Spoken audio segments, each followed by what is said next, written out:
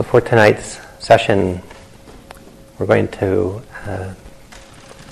talk a little bit about the corpse reflections, and then that will sort of, with a few other things we're going to do on reflections on relationship to body, and that will sort of wrap up our investigation of this foundation of mindfulness. As I was saying to a few people today, this discourse has a lot of pieces to it, and what we're doing is it's almost like you got 100 chocolates in the mail. You get to take a little bite of each one, and then you can taste which ones work for you, and then you can go back and eat those. And that's actually how people practice. There's no sort of formulaic, like dragging a horse to water. You don't drag yourself through these practices. We're visiting them. But then you'll see, due to different temperaments in the room, different times of life, these practices become more interesting. And so rather than being overwhelmed, like you had to eat every chocolate in the box, you can just taste it and say, yeah, that was interesting, but not for me, not yet. And that's actually no statement about whether you should or shouldn't be in this tradition. That you all were drawn here, so there's something here. But just to kind of taste the formal training, and then pick and choose the pieces that work for you. This is especially true when we come to the corpse reflection. It's a very powerful medicine, and it's not for everybody at all times. To rest into the corpse reflection, it has to be you have to come in with the right heart for it to be medicine, for it to be liberating. It's very easy for this particular practice to overwhelm us with some grief or some despair or some shock. And it's not necessarily healthy just to shock your system. But at the right time, that mindful reflection informs our relationship to the body, to see that this body isn't eternal. And it's not just that the body dies, that life leaves the body, but there's an actual organic process between a living body and a body that's gone back into the earth.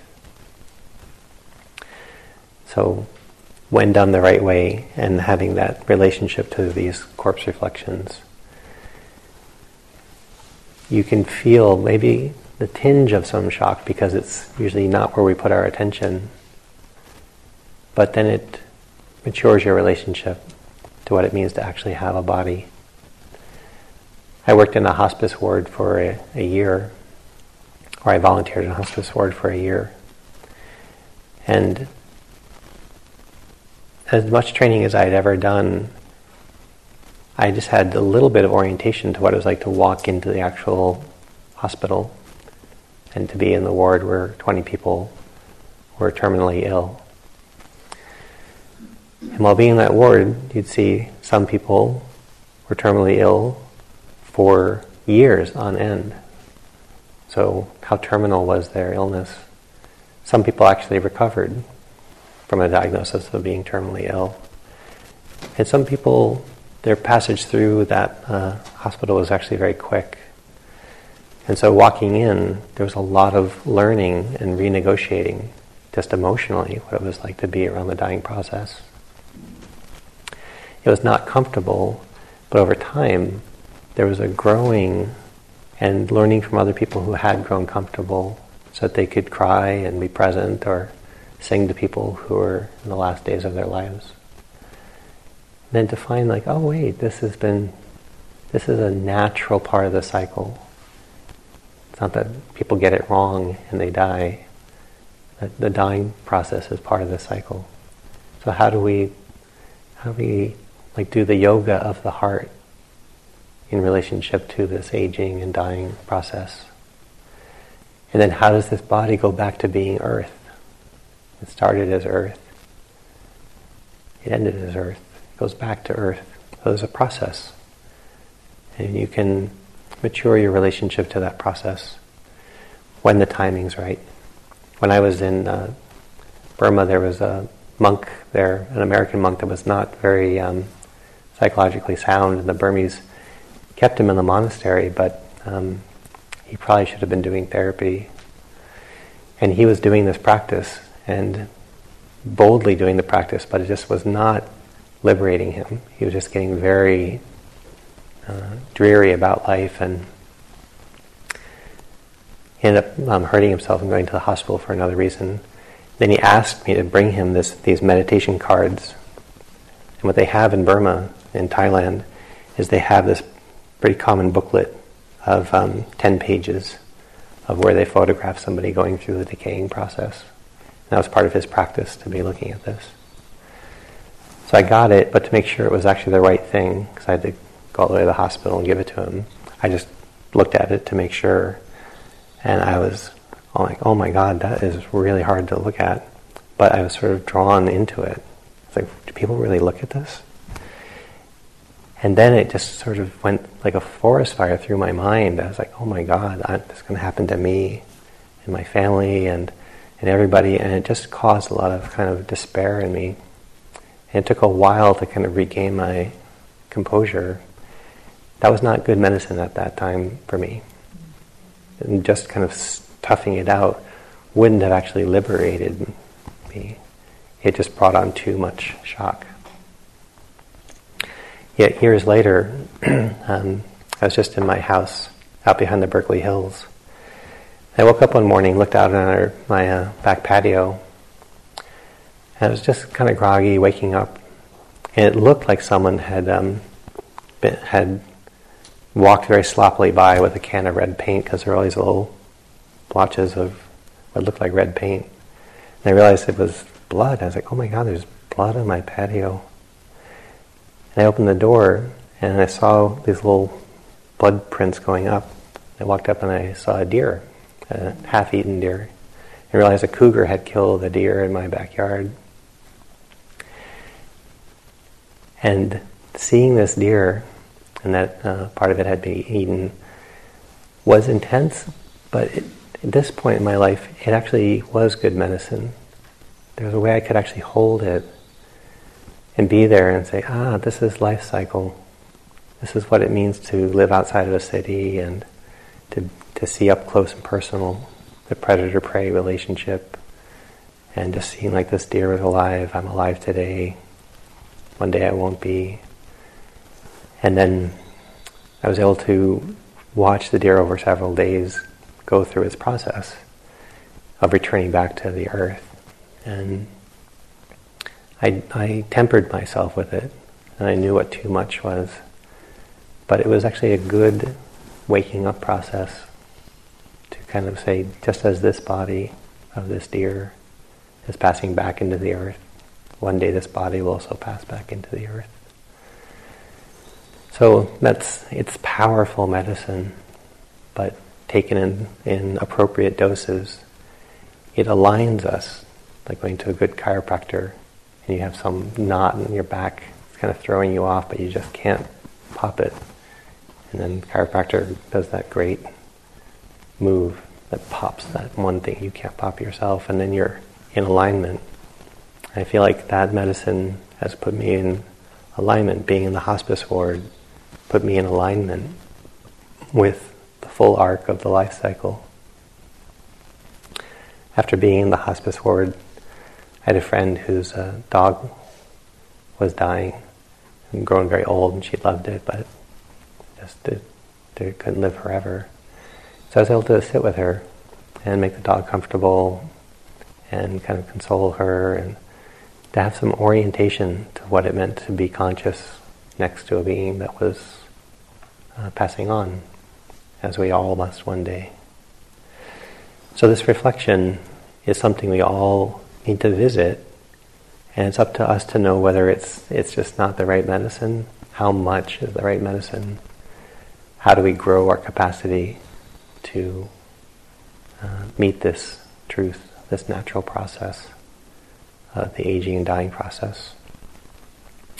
So much so that we have a whole retreat. The whole theme of the retreat next door is the aging and dying retreat, and so there are people really want to be supported in community while they open their heart, so they don't have to do it alone.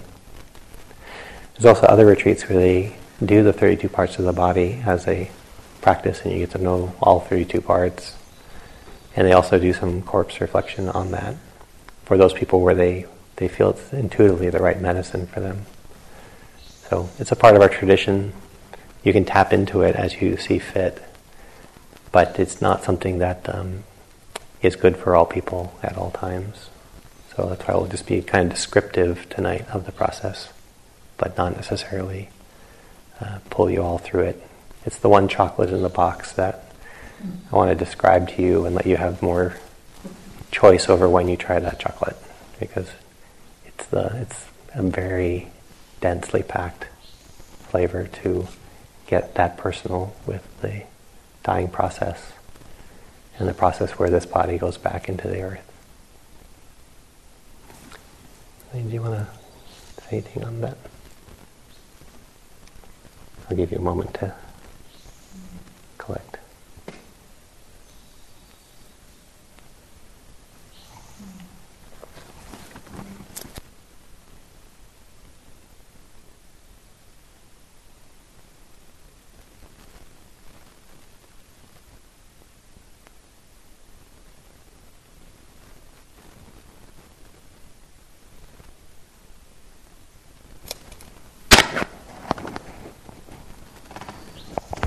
Yeah, I was just really appreciating your wisdom, Tempel, around the right medicine at the right time. So much of our practice is around that. It's around learning what's skillful, right? And something brought you here to this retreat because there was something that perhaps you were wanting in your practice, something, to open to. And sometimes we don't always have choice what we're introduced to. And particularly around, I think, death and dying, there isn't necessarily choice, right? A lot of the time it just happens, and sometimes it happens suddenly. And so we come through the tunnel. We can come through the tunnel, quite the portal of that teaching and of that understanding unexpectedly. That's what happened to me, and that's what brought me into this practice. So I was actually in a car accident about 20 years ago, and someone died in the car accident. So I was driving to work one minute, and the next minute I'm standing in the middle of the highway, and somebody's not alive anymore. And it turned my life upside down. And I had already experienced quite a bit of death at that point. For some reason, that was just my karma. And it really brought me into this practice, what's really going on here?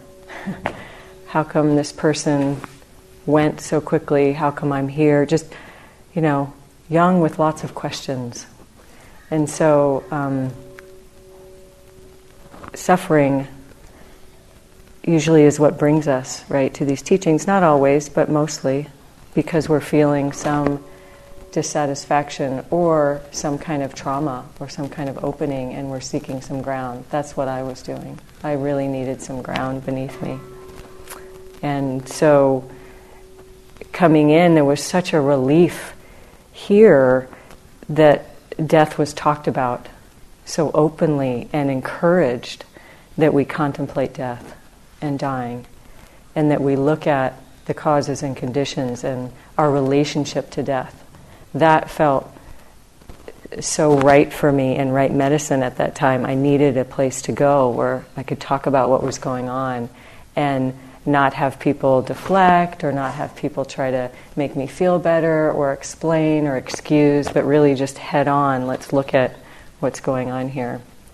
So that the support that I got from the teachings and also teachers, and so many teachers had been sitting in hospice and working with death and dying process, I felt like, okay, I think I found my tribe. that there's some liberation possible here around this process for me. So I encourage, if that feels right for you, to seek more support around that, if that's where you're drawn. Because, I guess I say that because in this culture, that can't be necessarily where we aim or where we open necessarily all the time. And so...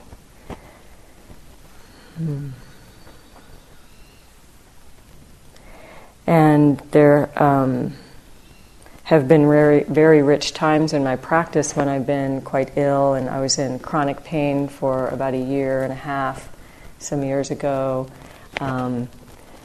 where there was a sense that if I really opened to the pain and worked with it, then maybe the dying process would be a little more tolerable or approachable. Or if my relationship with illness and pain now, I could be awake in it, or I could have some choice about how I relate to it, then how would that shape my relationship in death if there's a lot of pain, not knowing what might happen? So I've used these practices very much to see what's possible if I prepared now for that time later. And as Tempel said, we're not going to take you through the corpse reflection tonight, but if you're inspired to do that, it can... well, we don't know what it might do, but might be some richness there for your awakening. I think that's all. We are going to see what comes up for you. We'd love to hear. We're just going to open up the group right now, just open discussion. This is the last part of the first foundation that we went over today, all the different parts and the practices, and the last part is the corpse reflection. And so we're not going to do that, but we're introducing it. And so we're kind of rounding out the whole first foundation. And then tonight we'll do a little interactive practice. We'll do a little more journaling. We'll do some interactive practice. And then we'll do some more guided meditation around body. So now we just want to hear what comes up for you, or has anyone done any practice around corpse reflection or anything that comes up right now around death or this part of the teachings? Yeah. So I did a day-long here a few years ago with Skirt, and he guided us through. I'm not sure if it's exactly from this practice or if it's a different one, but I remember lying on the floor and he guided us through just before our death, an actual moment of our death, and then several stages afterwards, kind of like visualizing various stages of decomposition that happen and stuff. And it was actually a really positive experience for me. It kind of took some of the power maybe out of death. It just kind of, I really came to understand it as just something natural, like that this body is just this temporary thing and is organic and comes from the earth, and death doesn't have to be so traumatic and untouchable and scary, maybe. I mean, we still don't wish for it, but that was really, and it did, and there was something in it too that set off like the preciousness of just my life when you really contemplate your mortality. I think that's part of what that brings in. Great, thank you. Yeah.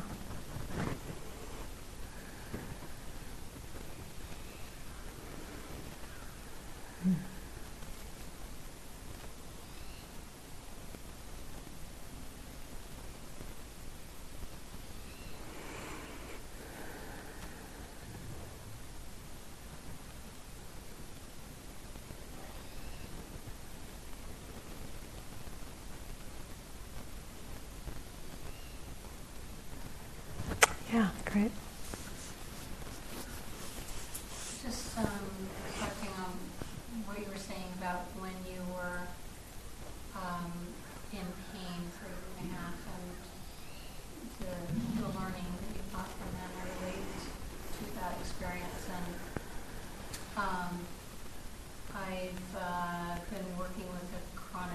experience for about 20 years. Mm. And at the times that where I have had more pain and been in more, in and out of the hospital, and really when it's been at the forefront of my experience, and also when for much of the time others couldn't tell that I was sick, but at the times that also it was quite evident that there was something that I was going through. It was this experience of learning from my body was more amplified. And I find that I struggle more, now I'm more stable in my body, and I struggle more with learning from my body. I learned so much and have learned so much in the experience of the pain and the experience of being on that edge of death. And there's almost, I just feel sadness coming up as I am aware that as I am more stable, it's ephemeral, and I'm not so in touch with that aliveness. Yeah, I think there's some people nodding in that we can relate, probably people who've been in pain, chronic pain, and there's a lot of sensation happening, right, in pain. It really gets our attention, especially over time. So that can be a very intimate relationship. It can be a lot of aliveness in the pain, even the unpleasantness of it, but the strength of that relationship, right, that it so has our attention. Yeah, my first 10-day Vipassana retreat, I was in excruciating pain the whole time, and it was so the practice was so vivid and so alive, and even though I was so uncomfortable, I was so there. I was, my attention was bright and alert, and that relationship to the body. And then, that's also happened where then after I had a surgery and the pain went away, some months later I was like, wow, the body practice and meditation really shifted, because there wasn't that, right? There wasn't that same intensity of sensation. Did you want to add? Who was, I missed it. Yeah. I grew up in Japan, and my family's still there, so it's a very different relationship with death, because it's a Buddhist country. But it is very different way to think and feel about it. When somebody passes, you actually go to the crematorium and their body goes through, and the family get emotional.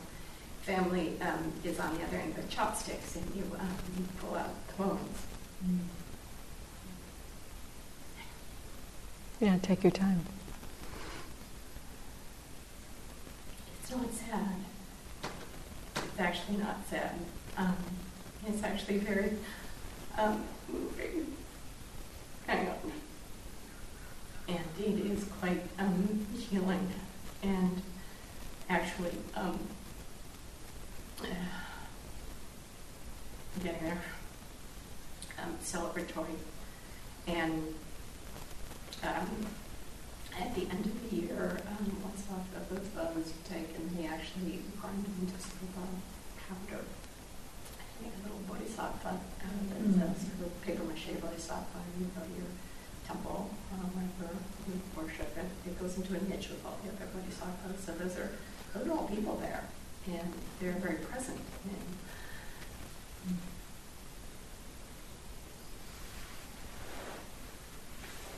I'm not doing a very good job of trying to say it's actually not an unhappy thing. It's very emotional, but it's not unhappy. But it's very present, and having those people still with you is a lovely thing. But the whole notion of dying is very much more present and more immediate, and it's not scary. So it's a nice thing to have.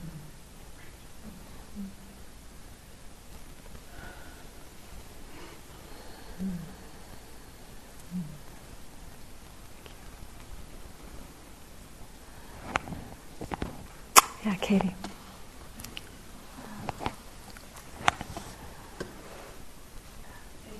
I'm interested to maybe work more with this practice, but also just wanting to name that in my communities, people are dealing right now with a lot of the question of death, not from old age or even illness, but from state violence or racism. So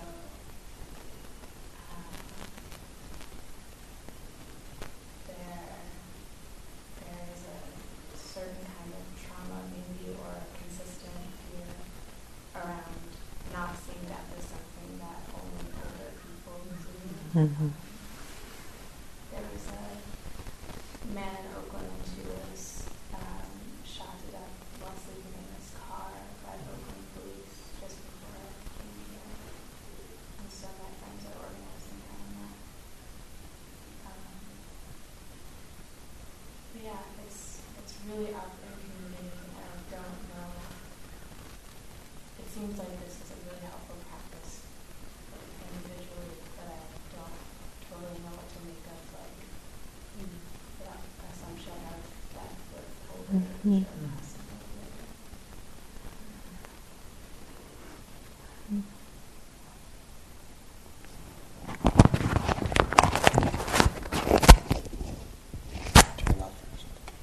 Good idea.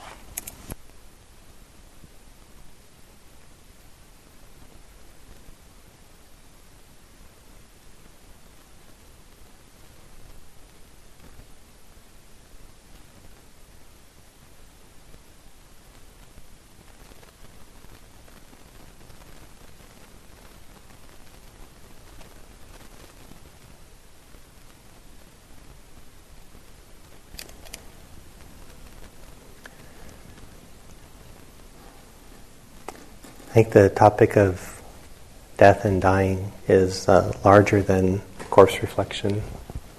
And so this particular reflection has a particular purpose in maturing our relationship to having a body. But not all understandings of the fragility of life and the injustice when life is taken this wouldn't be the medicine for that. It has a role in our relationship to dying, and it isn't necessarily individual. That again, we would do this internally, externally, and get a sense. Oh, all bodies have the way back to becoming Earth. So I wouldn't try to necessarily take the importance of that, meeting that injustice, rallying around it, getting a sense of the grief around it. This probably wouldn't be the medicine to apply there. And I'm not sure where in the classical teachings this comes out, because that's so multi-layered. But I think that mindfulness in the middle of it, being able to see the greed, the hatred, the delusion, and on an individual level, on a systemic level, operating and kind of churning along and not being challenged, or it finally being challenged because people can see it, call it out, and then raise more awareness around it, and then put some careful attention and then appropriate intervention in the middle of it would be a way of bringing the awakening heart into its sense that there is, as the heart wakes up, it cares. As it cares, it feels, And that feeling, that greater feeling and caring, motivates us to actually improve the world. So it's not just a matter of only learning to rest in the way things are. We rest in the way things are so that we can learn and we can dispel confusion, delusion, misunderstanding. And then you can actually be proactive. I came to Buddhism through at the same time I was becoming a much more dedicated social and environmental activist. And I remember seeing the beautiful, dedicated activists, these two older Quaker women. Their eyes were just so full of love and courage. I was like, I don't know how I'm going to get this heart that beautiful, because it's frustrated and if I try to look that peaceful, I'm not as effective. And this practice has been a big part of that awakening, to be able to track my own mind and really clean out some of the confusion, so that I can actually be a better service and a better activism. And in this particular sutta, it's geared to kind of do a very particular awakening process down through where we cause some confusion. But it's possible that what's more important is not this foundation on the body, except that activists hopefully stay in their bodies because you burn out if you don't. But we'll see the other foundations, like the foundation tomorrow might be actually where there's more medicine and more wisdom in the other foundations. So that'll be interesting to see how that comes out.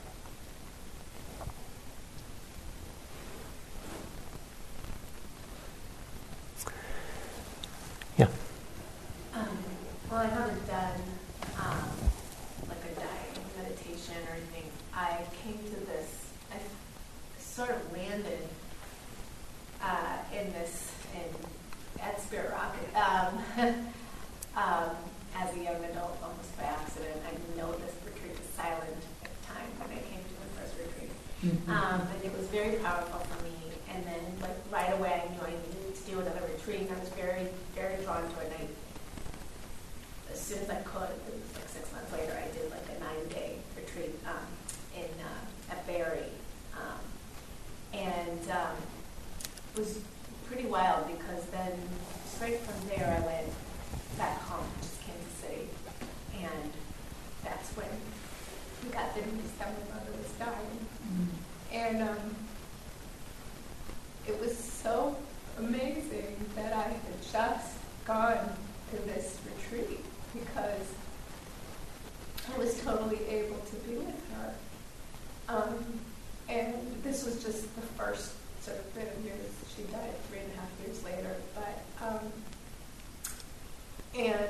and when she died, and all through her dying, I was really, really with her, and I was with her the moment when she passed, and it was really beautiful, and I sort of guided her through it, because I felt everything that she was feeling. I felt this, I didn't know what was going on at the moment, but it was like this rush of wonderful energy, and we had sort of been telling her to let go that whole day, because she was really holding on by just the breath. Very difficult breathing. And then it was like not in the room anymore. And the body was a body. And it wasn't like an intellectual thing. I still was sort of processing, like, which is why she got, but all it was, that body was not my mother in that second. And then later I could realize what had just happened. But I guess at an end it felt like she was outside, and she was in the trees, and she was in the air, and all that for a period of time. And what I wanted to say was, I'm sure that the dying, this particular meditation is very powerful, but I think just this work of learning to be present and being with what is and being with another as they are facing really difficult stuff. I know my mother's mother died when my mother was very young, and my grandmother was young. It was before I was born, and my mother was unable to be present, and it was something she regretted. She just couldn't really be around. And I know a lot of people that loved my mother were not able to be around. And so I just am really grateful for this work because it allowed for me to have that gift of being with her as she went through that. It allowed me to give that gift to her. I can't really think of a better thing, like whenever that time is for me, if I could have my child feel that able, to be with me, that would be a huge gift. So I'm really grateful to this practice just for that. Well said. It's definitely my practice that allowed me to be conscious in the hospice ward. Yeah. And in other times of not even just death and dying, but other times that I've been overwhelmed by some of the hardships of life. To have something to kind of be able to meet the experience as opposed to just being swept up by it.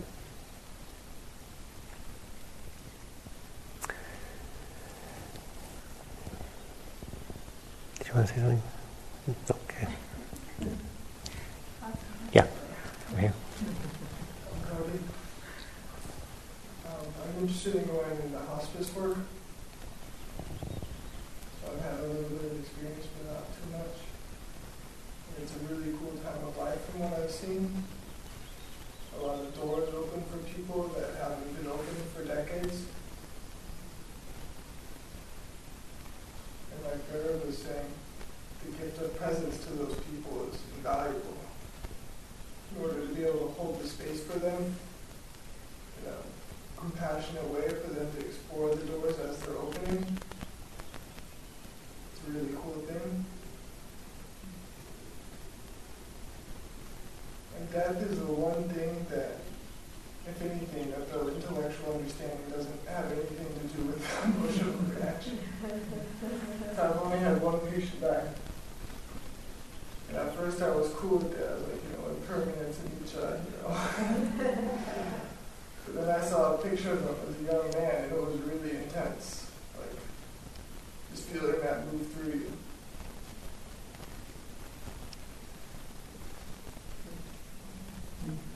Thanks.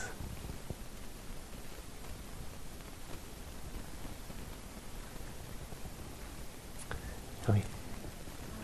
I had a very literal corpse meditation. Not quite all the way to corpse, but somewhere close in the end of last year, November, December. I've always been somebody with very strong health and barely ever get sick. It was very unexpected. But I got a UCI, just regular run-of-the-mill, and I got a prescription for an antibiotic to treat it. And I ended up having a very extreme allergic reaction to the antibiotic. And I ended up having a really high fever, and I was vomiting almost nonstop. I couldn't keep any water down for a long time. And we just kept thinking that, it would pass, but it eventually got to the point where I needed to go to the emergency room. And when I got there, they said if I waited any longer, it could have been lethal. So I ended up staying in the hospital for 8 days, and my kidneys had completely shut down. So not only was I not able to retain any water, I could barely drink because I was incredibly nauseous, but they had, IVs, they were pumping me with all these solutions, but my body wouldn't absorb it, and my kidneys were not functioning, so I wasn't urinating, barely, but 2 drops a day, and so my toxicity levels were getting incredibly high. And so they brought me to the ICU and gave me dialysis, and eventually got better and better, and we sort of didn't know if my kidneys would wake up again, if they would regenerate again, and if they would, if it would be partial or complete functioning. So of course I'm incredibly grateful that they came back online and I'm back in wonderful health. And yet it was just such an unexpected out of the blue. We're talking about, people in their young age and in great health, no question that this would even be on the field. And then, somehow the stars align in just the right way that it's your time to have that certain set of lessons. And so it's still pretty recent, and it's, in the first couple of months coming out of it, it was just, coming out of the hospital, especially as I got in better and better health. They wouldn't quite let me go. And there's just this whole hospital reality, people in a lot of suffering, a lot of pain, and that's where they live. And it's a whole world unto itself. So just, the tears of joy when they released me from the hospital and I could see colors again, and I could, eat something other than hospital food again, and wear something other than hospital robes, and just this kind of real gratitude for the miracle of life that we always know on one level, and yet we really know when something like that happens. And also a sense of being very intentional about being here. And the calling to be here, the saying yes to being here, and what is most important, what I really want to do, all of that. And yet even just as, a few months go by and a few months go by, it's so easy for that to fade back into some strange experience that came out of nowhere and went back into nowhere. And, so it's interesting to have this topic come up and remember it and know that experience happened for a reason, and still sort of digesting it, but bringing it into presence again.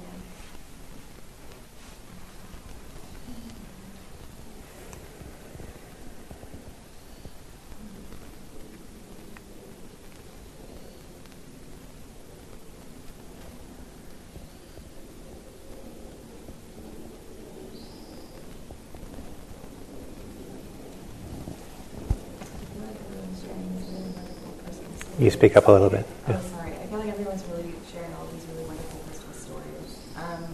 I'm not going to share a personal story, but I did attend a day-long last year on Death and Dying in, I think it was either Redwood City or San Mateo, I think. And they did do the corpse meditation.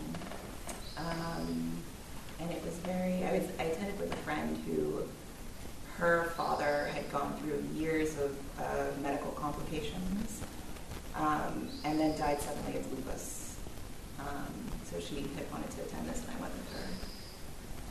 It's very, the meditation, because I read through it, it's very graphic and visceral, not unlike the 32 parts that we were reading earlier. And one of the things that the instructor said, I guess what I'm trying to say is that people who are interested in doing this practice, there are day-longs on it, and you could do this practice at some meditation centers in the Bay Area. But one of the things that she brought up is that it is a very, in a way, it's also a very culturally specific practice, because the description is historically what happened with the dead in India. So if you read through it, there's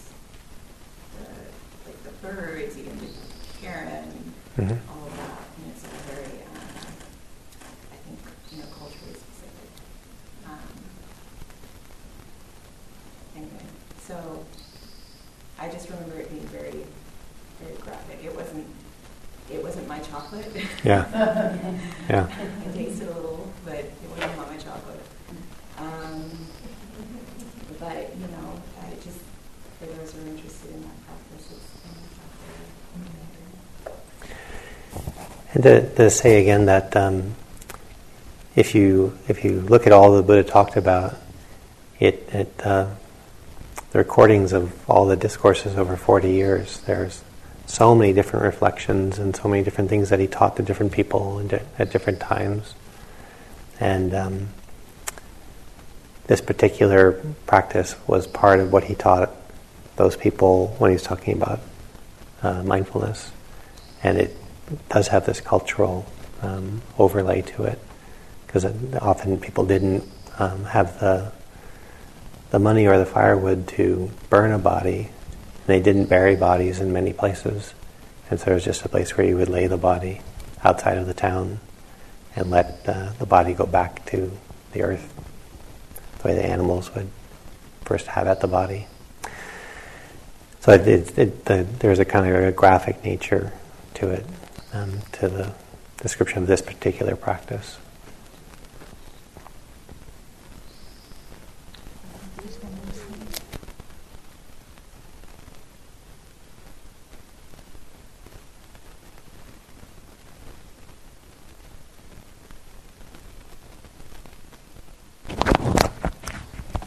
We'll do a little stretch break in a moment here. And I think just the last thing that as we sort of opened this up into a bigger topic and people really got to share more personal stories, and the opportunity with the graphic meditation, with that reflection, is to, in a way, do what we wouldn't normally do, or our mind wouldn't incline towards, which is really looking at and sensing and feeling and contemplating that this will die and decay, and the actual decaying process opens up, right, this space between what we've been talking about, which is how we get quite identified with our body, how we get quite married, right, to take this as me, and that it's permanent and it's solid, and this is the whole story here. And throughout the day we've been breaking that down, opening that up as we look at the whole foundation of contemplation of the body. And so it, in a way, I think the Buddha was, really starkly in a way, but quite directly pointing at the truth of impermanence, the truth of the rising and then the passing away. And that's not easy to necessarily, enter as a meditation, to really, because we're so close and so connected to our bodies as our sense of self. So to see it like a tree that's rotting in the forest, that our body also rots and decays and dies, can be quite confronting. And it also is the truth of things. And so we're going to do a little bit more tonight around our relationship to our bodies, right? How do we view our bodies? What's our attitude, our beliefs about our bodies? In service of this investigation, in service of this getting to know who we take ourselves to be, or how we get identified, and for you to do that personally. So we'll take a break and then we'll come back and we'll do a couple exercises to open that up and have some discussion around that in this way that we're diving more deeply into First Foundation today. Sound good? Yeah, thank you for all your rich sharing. It's been great to hear from more people in the circle. Hopefully as the days to come we'll hear from more of you. And let's take a 10-minute stretch break. We'll bang the clackers. Is there actually someone who'd be... Well, we'll do it because we've got the clocks. So... We'll bang the clackers in a couple minutes. Sorry. Thank you for listening. To learn how you can support the teachers and Dharma Seed, please visit dharmaseed.org/donate.